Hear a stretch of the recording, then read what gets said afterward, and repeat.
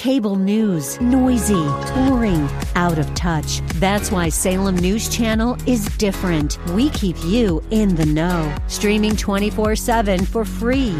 Home to the greatest collection of conservative voices like Dennis Prager, Jay Sekulow, Mike Gallagher, and more. Salem News Channel is unfiltered and unapologetic. Watch anytime, on any screen, at snc.tv and Local Now Channel 525. This is Carol Platt, Liebau for townhall.com. The Biden administration has authorized Chevron to expand oil pumping in Venezuela.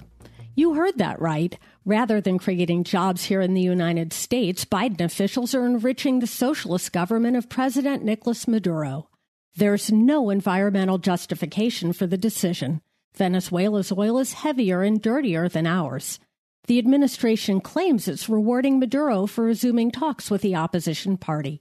But Maduro's government is engaged in crimes against humanity, according to a UN-appointed panel. Since 2014, there have been unlawful executions, enforced disappearances, torture, and arbitrary detentions, especially against government protesters. Recently, Maduro stated he might move the 2024 elections forward to next year. Is Biden actually giving the socialist strongman a political boost? It's time for American media to ask some probing questions about Chevron's new Venezuelan drilling permit. I'm Carol Platt, Liebau.